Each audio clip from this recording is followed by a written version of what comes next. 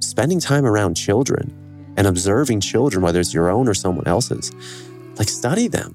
Study how they operate. Study how when they make a quote unquote mistake or when they fall down, they don't shame themselves, especially at a young age.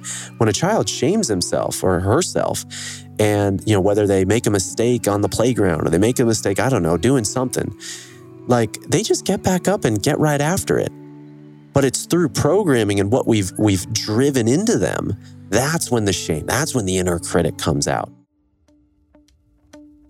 Welcome to the Path Podcast.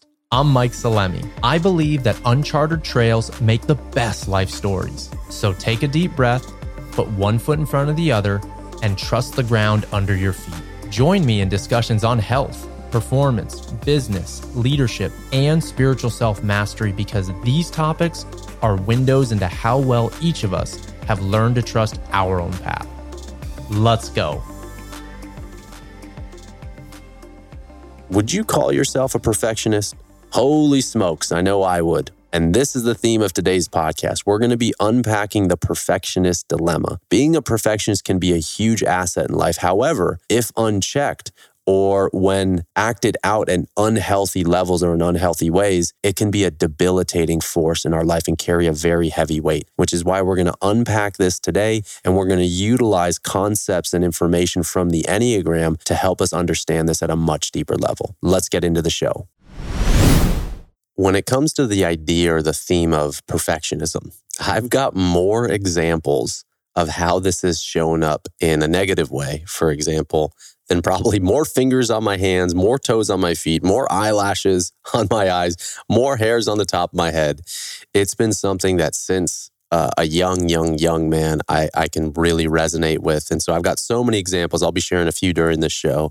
But really, we want to unpack today this theme of perfectionism.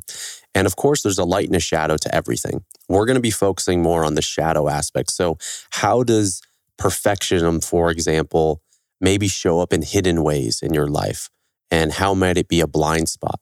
And also, how might it be negatively affecting aspects of your life? Now, I imagine if you resonate with being a perfectionist or having aspects of that in your personality, maybe it shows up more in your work, your relationship with your intimate partner, or how you relate to yourself or your health.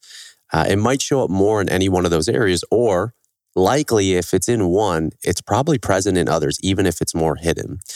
And I really resonate with this for a number of reasons. Now, let me just say that in today's podcast, we're going to be utilizing some context from the Enneagram, and I'll explain exactly why to unpack this at a deeper level. Now, Jason Olivier, who is the creator of the Inner Compass Enneagram system, he's been a guest twice on the path. Fantastic episodes utilizing the Enneagram for understanding mental and emotional suffering and also utilizing it as a tool to improve us as leaders. And the reason why I'm utilizing it for today's context is whether you have or haven't listened to those shows, the Enneagram is essentially a personality typing system that blends ancient wisdom with modern psychology. Now, there's 9 different personality types within the Enneagram system. And probably the thing or one of the things that I appreciate most about my studies with Jason, he's been my personal coach for the last few years, and we've worked one-on-one almost every single week for now, I think, well over a year consistently. And it's all been focused on the Enneagram. Now, in his system, which I appreciate once again, he details how we have all 9 types within us. Every single type is within us to different degrees, and we utilize them as strategies for different reasons. However, we each have one core type. So one type that is associated or connected with specific driving motivations in life that we've learned as young as you can even imagine, even towards 18 months old. And then in a few years later, this stuff starts developing. Or starts maybe solidifying is a better word, especially as the nervous system of the infant begins to mature. And then there's this subject-object relationship that starts developing. I am different than the cup. I am different than the light. I am different than the rug. I'm getting to witness this firsthand through Luca, because as his nervous system and his consciousness develops, he's starting to differentiate between himself and the outside world and really developing that subject-object relationship. Now, within these 9 types, again, that we have all of them within us, the core type that I am is the type 1, and which is not surprisingly the perfectionist. And you could think about each type as an archetype. So I'm gonna refer to it that way sometimes as well, because sometimes it can be easier to unpack it and understand it. And so within the perfectionist, there is, one, let's just say for the sake of today's show, the way I'm going to define perfectionism is the pursuit of flawlessness, more or less. And within the Enneagram type 1, there's a core belief, there's a core fear, and then there's a shame associated with that type. Now, for the perfectionist, the type 1, also known as the improver, the moralist, the idealist as well, it can also be known as, but the core driving belief for the archetype of the perfectionist within the Enneagram system is that I am imperfect, or there is something wrong with me. That is the core belief that drives so much. Then the core fear is the fear of making mistakes. And then the core shame is that the shame of being bad, evil, or corrupt. So those 3 components, that belief, that shame, and that fear, make up the driving motivations, the driving belief structure of the type 1 and the perfectionist. Now that's really, really important, because until we start diving deeper in terms of why are we the way that we are? Why do we behave the way that we behave? This is how self-sabotage patterns can continually show up repetitively in life. And no matter how much we try to improve, to fix, whatever you want to say, or to remedy, we keep falling back. Or procrastination, for example, we keep falling back to the same thing because we haven't really addressed or put time, energy, care, and exploration into understanding what's actually driving that belief system. And then also, how did it form? Where did we learn it growing up? Within the type 1 in the Enneagram system, there is, now this is not, let me just say, this is not the reason for why this perfectionist or the type 1 develops in childhood, but it tends to be a common theme observed with people with this core type. And it's this theme that shows up that typically people with a core type 1 from a very young age had to assume at some level adult responsibility. And oftentimes they assume the role of the father or whatever that symbolized for them or that person. And so there was almost this way of behaving or acting in life that, I'll give the example for myself, that I have to police myself so much so that nobody else will police me. So, for example, I'm going to father myself at such a high level that no one else is going to find anything wrong with me. And, that comes with a weight, that comes with consequences. Now, what I've really experienced, and not surprisingly, probably about 60 to 70% of my coaching clients and the people showing up to my programs, I mean, not all, but by and large, they're people with a core type 1. Doing this Enneagram system is something that now I do before any work that someone comes in. And so I get to see very regularly the reflections of this. And so I get to work on myself in this regard. Sometimes it's overwhelming because I'm like, Jesus, I'm like face to face, like through every client with aspects of myself that are just like right in my face. And it can feel, honestly, whether you're core type 1 or not, doesn't matter. But if you resonate with being a perfectionist or having excessive perfectionist tendencies to the extent that they hold you back or limit you in life, it can feel like a heavy weight. It can feel like we got a freaking backpack full of rocks that keep getting heavier and heavier and heavier. Now, once again, until we understand the belief structure, the belief system that is driving it, it can be very, very hard to begin bringing healing to it from a long-term perspective. Now, some of the light side of the perfectionist tendencies and or let's just say the type 1 is at their best, people with a core type, or let's just say an elevated 1 within the Enneagram, they tend to be very discerning, very wise, very principled, very fair. They have a strong inner code. They tend to see the world more so in black and white, right and wrong, maybe less so with gray. Now, the shadow side, and this is really what I want to dive into, especially for today, the shadow side are some of the negative characteristics of someone with a high level of a perfectionist tendency, specifically as a type 1, is man, they have a harsh inner critic. So that inner judge of self and others is very strong. Now, that is the weight that I'm talking about. And perfectionist tendencies from the perspective of also, again, it costing the way that we experience life. Now, that judgment of self and others, that sometimes with an Enneagram 1, we will be judging the shit out of others in the world and ourselves. But especially as it comes to others, there may be like reluctancy or hesitation in sharing that. I'm going to use one example. So within our home, Lauren is, I would say, I think Jason uses this word with him and his lady, CHO, the chief home officer. So Lauren, I do my best to help, but she's really amazing around the house and is an incredible cook. And I definitely need to step up in some of these areas. But with regards to doing the dishes and putting stuff in the dishwasher, I've got a very orderly system of how I like it. I like the cups on one side. I like the spatulas on one side. I like the plates stacked a certain way. And so when you look at the dishwasher and you see me do it, it's very orderly. And she does it, well, she does it according to her, but it's not how I would do it. And I remember one day when I was walking by, I looked in the dishwasher and she's like, geez, you're judging the heck out of me. And I was like, what are you talking about? I didn't say anything. And she's like, you don't even have to say anything. I can feel you. And I was like, wow, that's so accurate and true.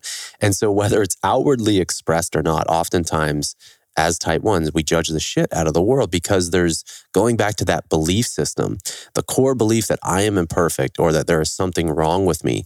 That is also exactly how we view the world. So there is the world is imperfect and or there's something wrong with the world and others. And so that's why there's such a deep drive to improve, to fix, to perfect self and others, because we're looking through the world through a lens or through a filter. So imagine if we all wear specific color-tinted glasses.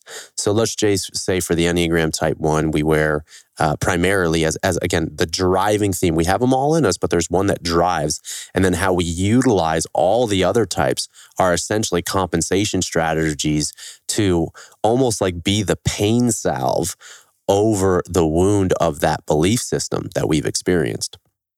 And so if we view the world as imperfect or the world that there's something wrong with the world, then the way that we predominantly act, especially unconsciously. Now, a lot of this, some of it's conscious for sure, but a lot of it is unconsciously driven. We don't know it's happening. In fact, when we wake up, we all wear these colored glasses. And so maybe for the Enneagram Type 1, again, not maybe, for the Enneagram Type 1, we see the world and self as imperfect. For the Enneagram Type 2, the archetype is of the helper.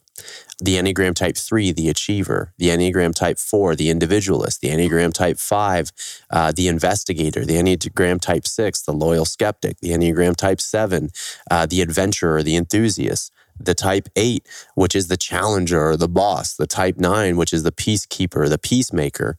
So every single one of these archetypes has a driving set of motivations, a fear, desire, a shame, and a belief.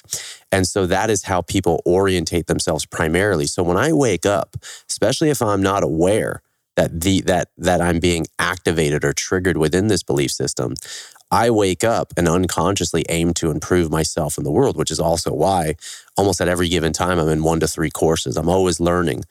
Now, I want to kind of spread some seeds of ways that you can support yourself if you find yourself in this debilitating perfectionist tendency, and or if you have an elevated one or you are a core as a core type 1 within the Enneagram system. And the first is to understand and have the awareness that is your belief system, or that is a driving belief system in your life, and you are orientating yourself towards that, and it's coming from a sense of lack. And so, for example, if I'm aiming to improve myself, that's beautiful. I think that's again, according to my values, I think that's a beautiful trait.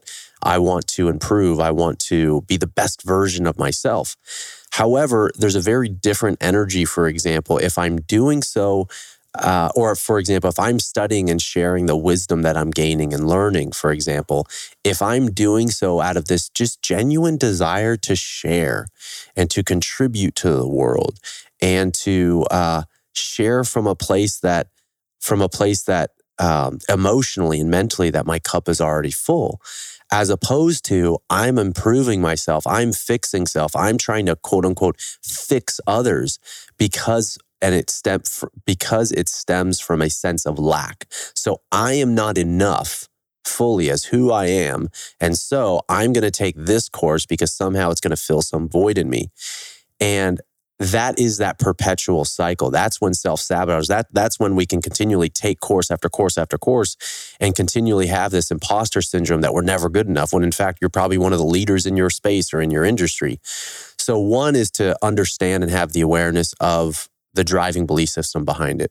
Two is tuning into the energy of like, what's the energy of it? Is it coming from a place of lack or is it coming from a place of abundance? What's the story driving it? Then I would say is asking yourself, is it really true? Is it really true that, for example, this project that you're working on isn't good enough? It doesn't meet the standard, for example, or isn't in alignment with your values, or are you just nitpicking to nitpick? You know, for example, in one of the last episodes I did, we discussed, it was something to the effect around courses. So like diving deep into business and creating a profitable online course. And in that podcast, I had shared my first program, Mastering the Kettlebell. I spent 13 months creating it, and it was over 400 videos, and we shot it 3 times. And so over those 13 months, it was the primary project I was working on. I was doing very limited one-on-ones outside of it. So for 13 months, I really didn't have much at all income, which was really stressful because I hadn't prepared for that. And then the fact that we shot it 3 times, I'm sorry, not twice. So imagine shooting almost 400 videos 3 times, and part of me wasn't happy with it at the end. And it was it's so clear now looking back almost 6 years ago. I'm like, wow, like it was an insatiable drive within me of that sense of lack, that sense of this program is imperfect, this program. And the problem with that is no matter how many times I shot it, it was still not good enough and still not good enough. And so one, we have to be realistic, like what's true when this stuff is actually kind of just getting out of hand, and we need to be called on this stuff or call ourselves on this stuff. And we need to have an understanding of just simply what is good enough. Like sometimes perfection is the enemy of progress because there's never this good enough.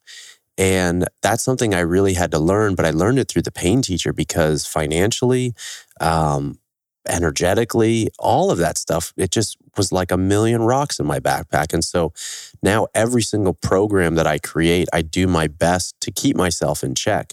And of course, I have a high standard and I want the very, very, very best out there for my customers and for people taking it and clients. But I also have to be realistic, and we all need to be realistic of like, yo, honestly, this is more than good enough. And so asking yourself, is it true? Now, some other things to keep in mind in terms of the shadow side or some of the negative aspects of, and this touches on what I just said. If, maybe you do or don't resonate with perfectionism, procrastination. Many of us procrastinate. Oftentimes, not always, it comes from, again, perfectionist tendencies and the belief system of I'm imperfect, something wrong with me, the world. I have this fear of making mistakes or there's a shame of being bad. Now, again, that is the driving motivation of the type 1. But again, if we look at perfectionism, oftentimes we put things off until the last minute, until there's this sense of urgency that we have to do it. And so it's almost like we pin ourselves up into a corner, or we just keep driving. I'll give one more example. For the longest time, I had this story that I was a horrible writer, honestly, up until probably this last year. And the evidence that I had to support this was, even when it came to social posts, so short posts, for example, or emails, anything written, I would spend hours, like you wouldn't, this is very exposing right now, but you wouldn't believe how many hours it would take me to even write a simple paragraph. Sometimes it would take me 1, 2, 3, 4 hours to write 1 or 2 paragraphs for Instagram. even on a topic that I had a high level of skill and understanding and wisdom in. So for example, kettlebells or Bulgarian bags or whatever, just to write 1 or 2 paragraphs, I would write and then I would delete and write and then I would throw it away and then write. And then I would get upset. No, that's not good enough, or these words weren't good enough, or that didn't capture what I wanted to say. And then I was spending half the day trying to write a damn social post. And I was like, fuck, I got other things to do, and this just isn't a smart use of my time. And same thing with emails, even more so. Like it took me so long. And so I tried to hire copywriters and that was helpful. But even then I was editing their work and I was like, no, they didn't capture my voice. And so I kept going down this spiral. And what I found was just until this last year, as I started kind of just studying myself a little bit more and really asking myself deeper questions again, is this even really true? Is what I wrote like really shitty, or am I just being just crazy? Am I just trying to bring out this perfectionist tendency that it has to be a certain way, which is, only defined by my values and my code and what I've deemed to be right, which oftentimes is a complete illusion. Perfectionism is an illusion. It depends on how you define it. And so as I started studying myself a little bit more and looking, almost doing like a time audit of how I was working, I started realizing like, I'm actually not that bad of a writer. Like, if I'm being honest, like when people read my stuff, like I do get positive feedback or people reaching out that it was helpful or it resonated with them. And I was like, okay, so maybe this isn't fully true that I'm a horrible writer. I'm a shitty writer. Maybe there's a little bit more here. And then I started diving into, what are the times of day or times of week that actually writing feels enjoyable? Like, does it actually feel enjoyable? Yeah, it actually does. Like sometimes I actually feel like, I get to express myself in this way. Then I started studying and I started noting down, wow, when I write from the hours of around 8:30 in the morning till about 11 a.m., stuff just flows. Like I'm like really stoked with what I write. It's actually easeful. And what I had been doing, because I had that story that I was a horrible writer, I kept putting it off. I kept procrastinating it. So I would put, responding to people on social media or writing emails or writing content. It would typically be in the later point of the day when I was tired. And also what I find is in the morning, after I've taken care of myself, done a morning routine, whether it's having coffee or taking supplements or having a good breakfast or connecting with Lauren or connecting with Luca, when I take care of myself and then I get into work mode, especially in those beginning hours, like I'm sharp. I'm the most passionate. I am fired up. And so I started realizing that because I was procrastinating so long and I was just tired, and that's just not when writing for me is easiest. Wow. I started writing in the morning. I'm like, this is taking me a fraction of the time. Like I'm actually writing these emails and these paragraphs in like 15, 10, 20 minutes, 30 minutes. It's actually getting more reasonable. I'm getting time back. And so I started asking myself, maybe that's not even true. Maybe I just need to have an understanding of myself at a deeper level and set myself up to do the specific task during times of day that I'm actually going to thrive. And so it was such an empowering moment and a healing moment for me, because then I started realizing like, no, I'm not so bad of a writer. This is just something that I've taken on. Now, as it relates back to perfectionism, I talked about some of the light and the shadow sides of the type 1, which is directly related to the archetype of the perfectionist. But oftentimes when it comes to what I've really found as some of the ways when it can bubble over, when the rocks can get so heavy to a point where it's either debilitating, or what tends to happen at times is there's some area in our life where we have like an escape hatch. So sometimes, because perfectionists in general as this archetype, they tend to be very orderly or very structured or try to do the right thing or like, dot all their I's and cross all their T's. And that orderly nature may not show up in everywhere. But as a type 1, we can have these escape hatches. So there could be certain aspects of our life where, because the weight of being a perfectionist can be so heavy, there needs to be an area where we off gas and we give ourselves permission to fuck up or to be a mess, because there's so many other areas that we're just like, actually, I'll think back to a conversation that Lauren and I had that brought me to tears when she brought this up, this awareness. she had said, it seems like you give yourself zero margin for error. And I was like, whoa. I went right into tears. I was like, oh my God, like that's exactly how I feel. And what tends to happen now, sometimes Enneagram type 1s, they'll have like, let's say like a junk drawer, like this one area that's just like a complete freaking mess. Or there will be just some area in your life where you allow yourself to fall apart once again, because the weight of perfectionism is so high. That's also how I know when things are getting a little bit out of hand, and when unconsciously that belief structure and belief system is driving to a dysfunctional level. Now, everything that we've talked to this point has been kind of the negative or the shadow side. But let me just say, like, there's light sides once again, especially the Enneagram type 1. At their best, they're the most wisest, discerning types. They're very ethical, very fair, very principled, and they have a standard. Now, as light as that could be, once again, we always have to ask ourselves, what's driving it? So until we start looking back into childhood and begin integrating past parts of ourselves and really reflecting and bringing healing to those areas and integrating them into the present, it's going to be really hard to maybe have a healthier relationship with ourselves. And oftentimes how perfectionists can experience this is through high levels of stress. So if you want to live a little bit more of a stress-free life and have an understanding of what's driving your behaviors, then looking back can be a really helpful way to do this. So thinking about like, who modeled this? Did mom model this? Did dad model this? Did grandpa? Who is it in my life at a developmental level that modeled this? And then the second piece to that is, as a result of that model of either what I saw, what I felt, what I heard, did I act in compliance or defiance to those values or to what was modeled? So maybe dad, let's just say, was a perfectionist in all the aspects and qualities and traits that I'm discussing so far. And so maybe you saw that, and so you took that on. You were compliant to that way of being or those values, and you lived it out yourself. And so now you carry some of those traits. Or were you defiant to that?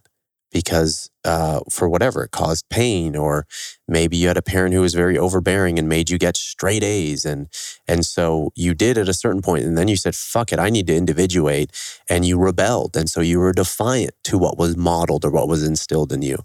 So all of that is just developing an understanding of how you operate and then what's driving it. Because what I've really learned and am continually learning is what's underneath that. This is probably the most important thing, honestly, of this whole thing, this whole show, is what's underneath that belief system, which is something that we've inherited or learned, acquired to get our needs met emotionally, physically, mentally, spiritually as children.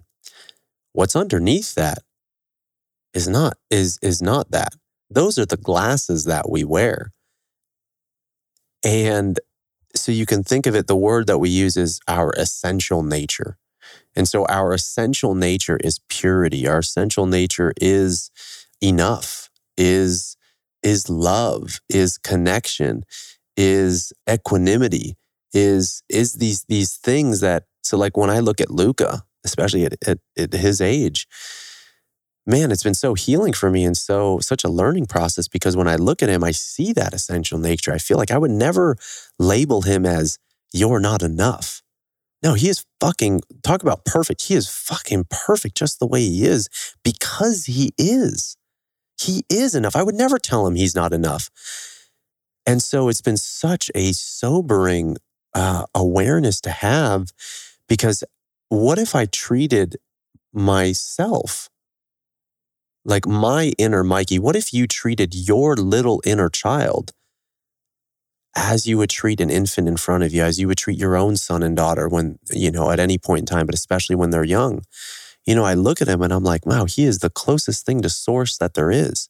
He is, and especially how he experiences the world before we develop the subject-object relationship, before the nervous system develops and matures.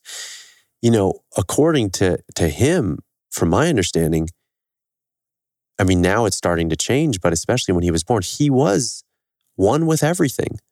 There was no differentiation between him and mom, between him and the outside world. That's also why mom represents his relationship or any infant's relationship to themselves, because he was one with mom for 9 months in the womb. And then the father represents our relationship with the outside world. The father figure, whoever represents that, whether your father was present or not, whoever represents that or symbolizes that as a theme, represents our relation, our first interaction with what the world represents to us. So, I think I've shared this in prior podcasts. The role of the father, one of the primary roles of the father figure, is to represent the world.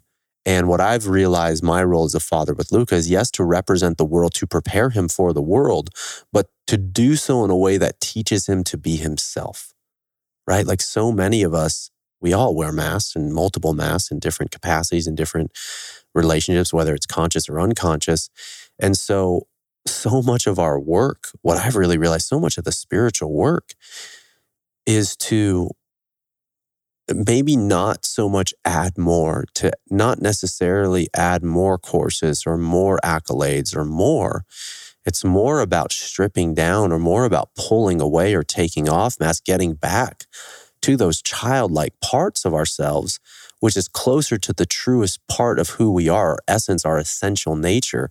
Once again, because all of us are love, all of us are enough, and we forget that.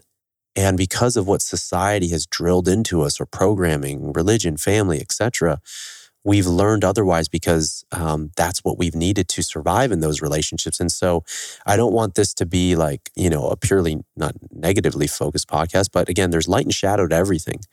And healthy forms of being detail-oriented and seeking to improve is beautiful. It's such a huge asset. However, once it goes beyond, like once it gets out of hand or goes into these unhealthy levels, then it can cause suffering and stress. And once again, it's just simply not true. And so a lot of the work, the inner work, is connecting back to that essential nature and recognizing that in others. Just the understanding that there is nothing wrong with me, with you, that we are essentially, at that core theme in the way that I'm saying, like we are all we are not imperfect. We are perfect as we are. We already are enough. Now, I'm not saying that's an easy thing to come to. And in fact, I really believe it's my life's work is to, continue bringing awareness and healing to that through different nuances, through integrating past parts of self and memories and all that sort of stuff. But what I will say is having this understanding, especially for me, at least the Enneagram, has been one of the most helpful and just clear, no bullshit, helpful tools to like put words into so much of what I've experienced. And I've heard this so many times, more times than I can count, from clients and those in programs or those who attend retreats. The use of the Enneagram through this system that Jason's developed is just one of the most tangible things that we can do to understand ourselves and then also understand those that we relate with. And so if you have an understanding of yourself and your partner, or you have an understanding of the people on your team, whether in a professional setting, you can really understand at a deeper level what's driving them and what are their needs. And also, when are they acting out of fear? When are they acting out of shame? And how can you support them most beautifully? Like Lauren's an Enneagram type 2, which is the archetype of the helper, probably the most noble type. And again, I'm going to anchor this in multiple times, that we have all of these types within us. It's just we have a core type and then we utilize all the other ones as compensation strategies to get our needs met of the core. So people who, let's just say, lead life as a type 2, as their dominant type, they're helpful. So they're some of the most compassionate, thoughtful, considerate, just caring human beings.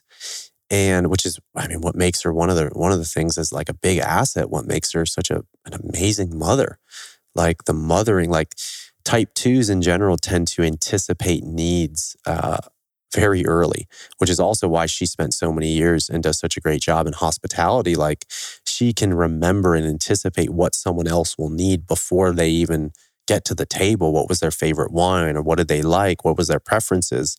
And it's not really, I definitely have that part of me for sure, but witnessing her and like thriving, and I'm like, man, this is just like, I would never have thought to do that.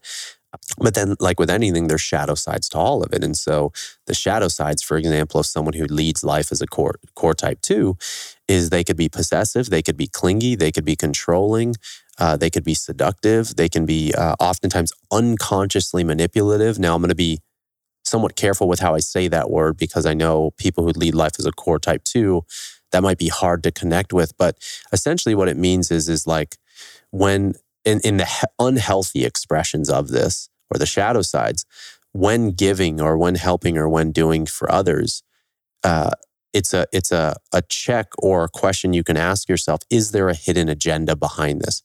Is some part of me giving, helping, supporting in order to get, whether it's connection, approval, validation, something in return? Because each one of these types, there's paths of growth, there's paths of decline, there's healthy, there's unhealthy expressions.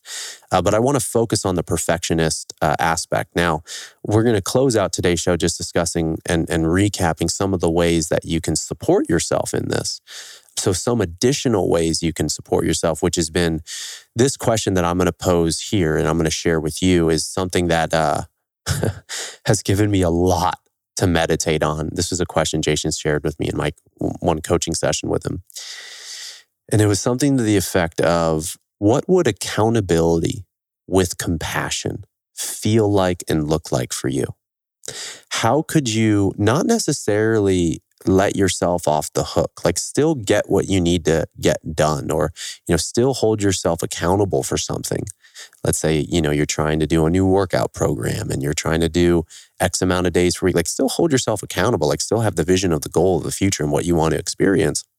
However, how can you be compassionate with yourself and allow yourself grace and permission and compassion and ease in the process, so that inner critic doesn't become this just debilitating factor in this way that you tear yourself down? Going back to mastering the kettlebell, when I shot 400 videos 3 times, or when it took me 5 hours to write a paragraph for a friggin' Instagram post, or when I would be very critical with how Lauren, does something like cleaning the dishes or something like that.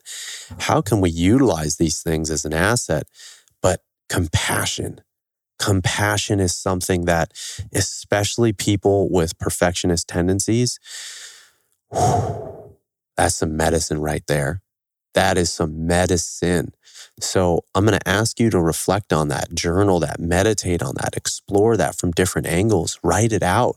So if you've got a project or your relationship, some aspect of yourself that that you're really hard on yourself for, and the shadow side of this archetype is coming through, how can you support yourself with compassion? How do you celebrate yourself? How do you celebrate your wins?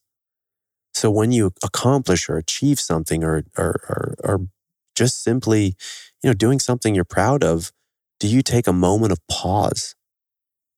The next suggestion I'll give is, how do you relax? How do you chill out? Do you feel that you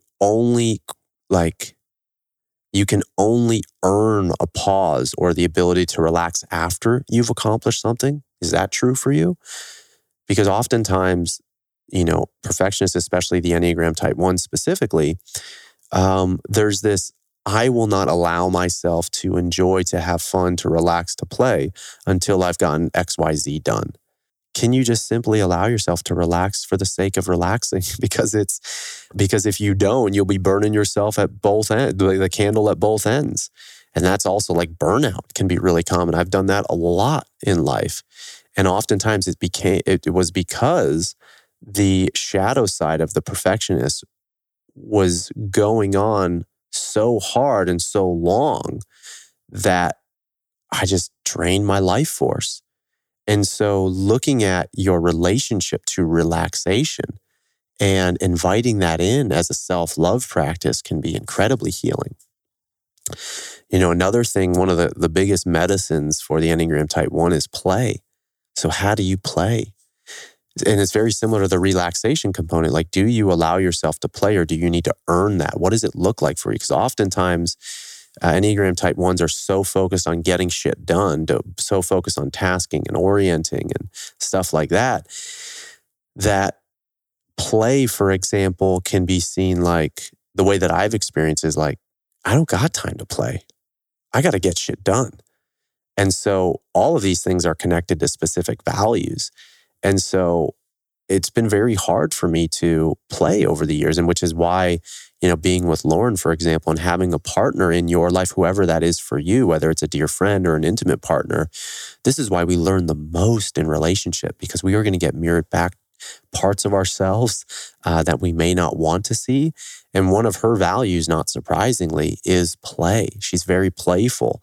And so at times it can cause friction and challenge because it's very hard for me to connect with that. And so in recent years, it's been a lot of my medicine to play more, to allow myself permission to play, which is also why children can be so healing too.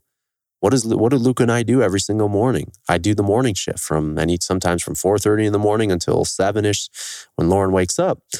Like today, I was up at 5:15 with him and we spent 2.5 hours playing hard, freaking crawling. We were singing. We were playing instruments. I was chasing him. We were giggling. And he doesn't want anything other than my full presence and to play as a child would. And so even though I'm playing with him, I'm also realizing that I'm playing for myself. I'm playing with myself. And I'm getting to relearn these aspects. And so spending time around children and observing children, whether it's your own or someone else's, like study them, study how they operate, study how when they make a quote unquote mistake or when they fall down, they don't shame themselves, especially at a young age. When a child shames himself or herself, and whether they make a mistake on the playground or they make a mistake, I don't know, doing something, like they just get back up and get right after it. But it's through programming and what we've driven into them. That's when the shame, that's when the inner critic comes out. And so perfectionists are really hard on themselves, which is also why they can take criticism really personally. So if you're dealing with someone who is a very big perfectionist, I would invite you to, be mindful of your words and not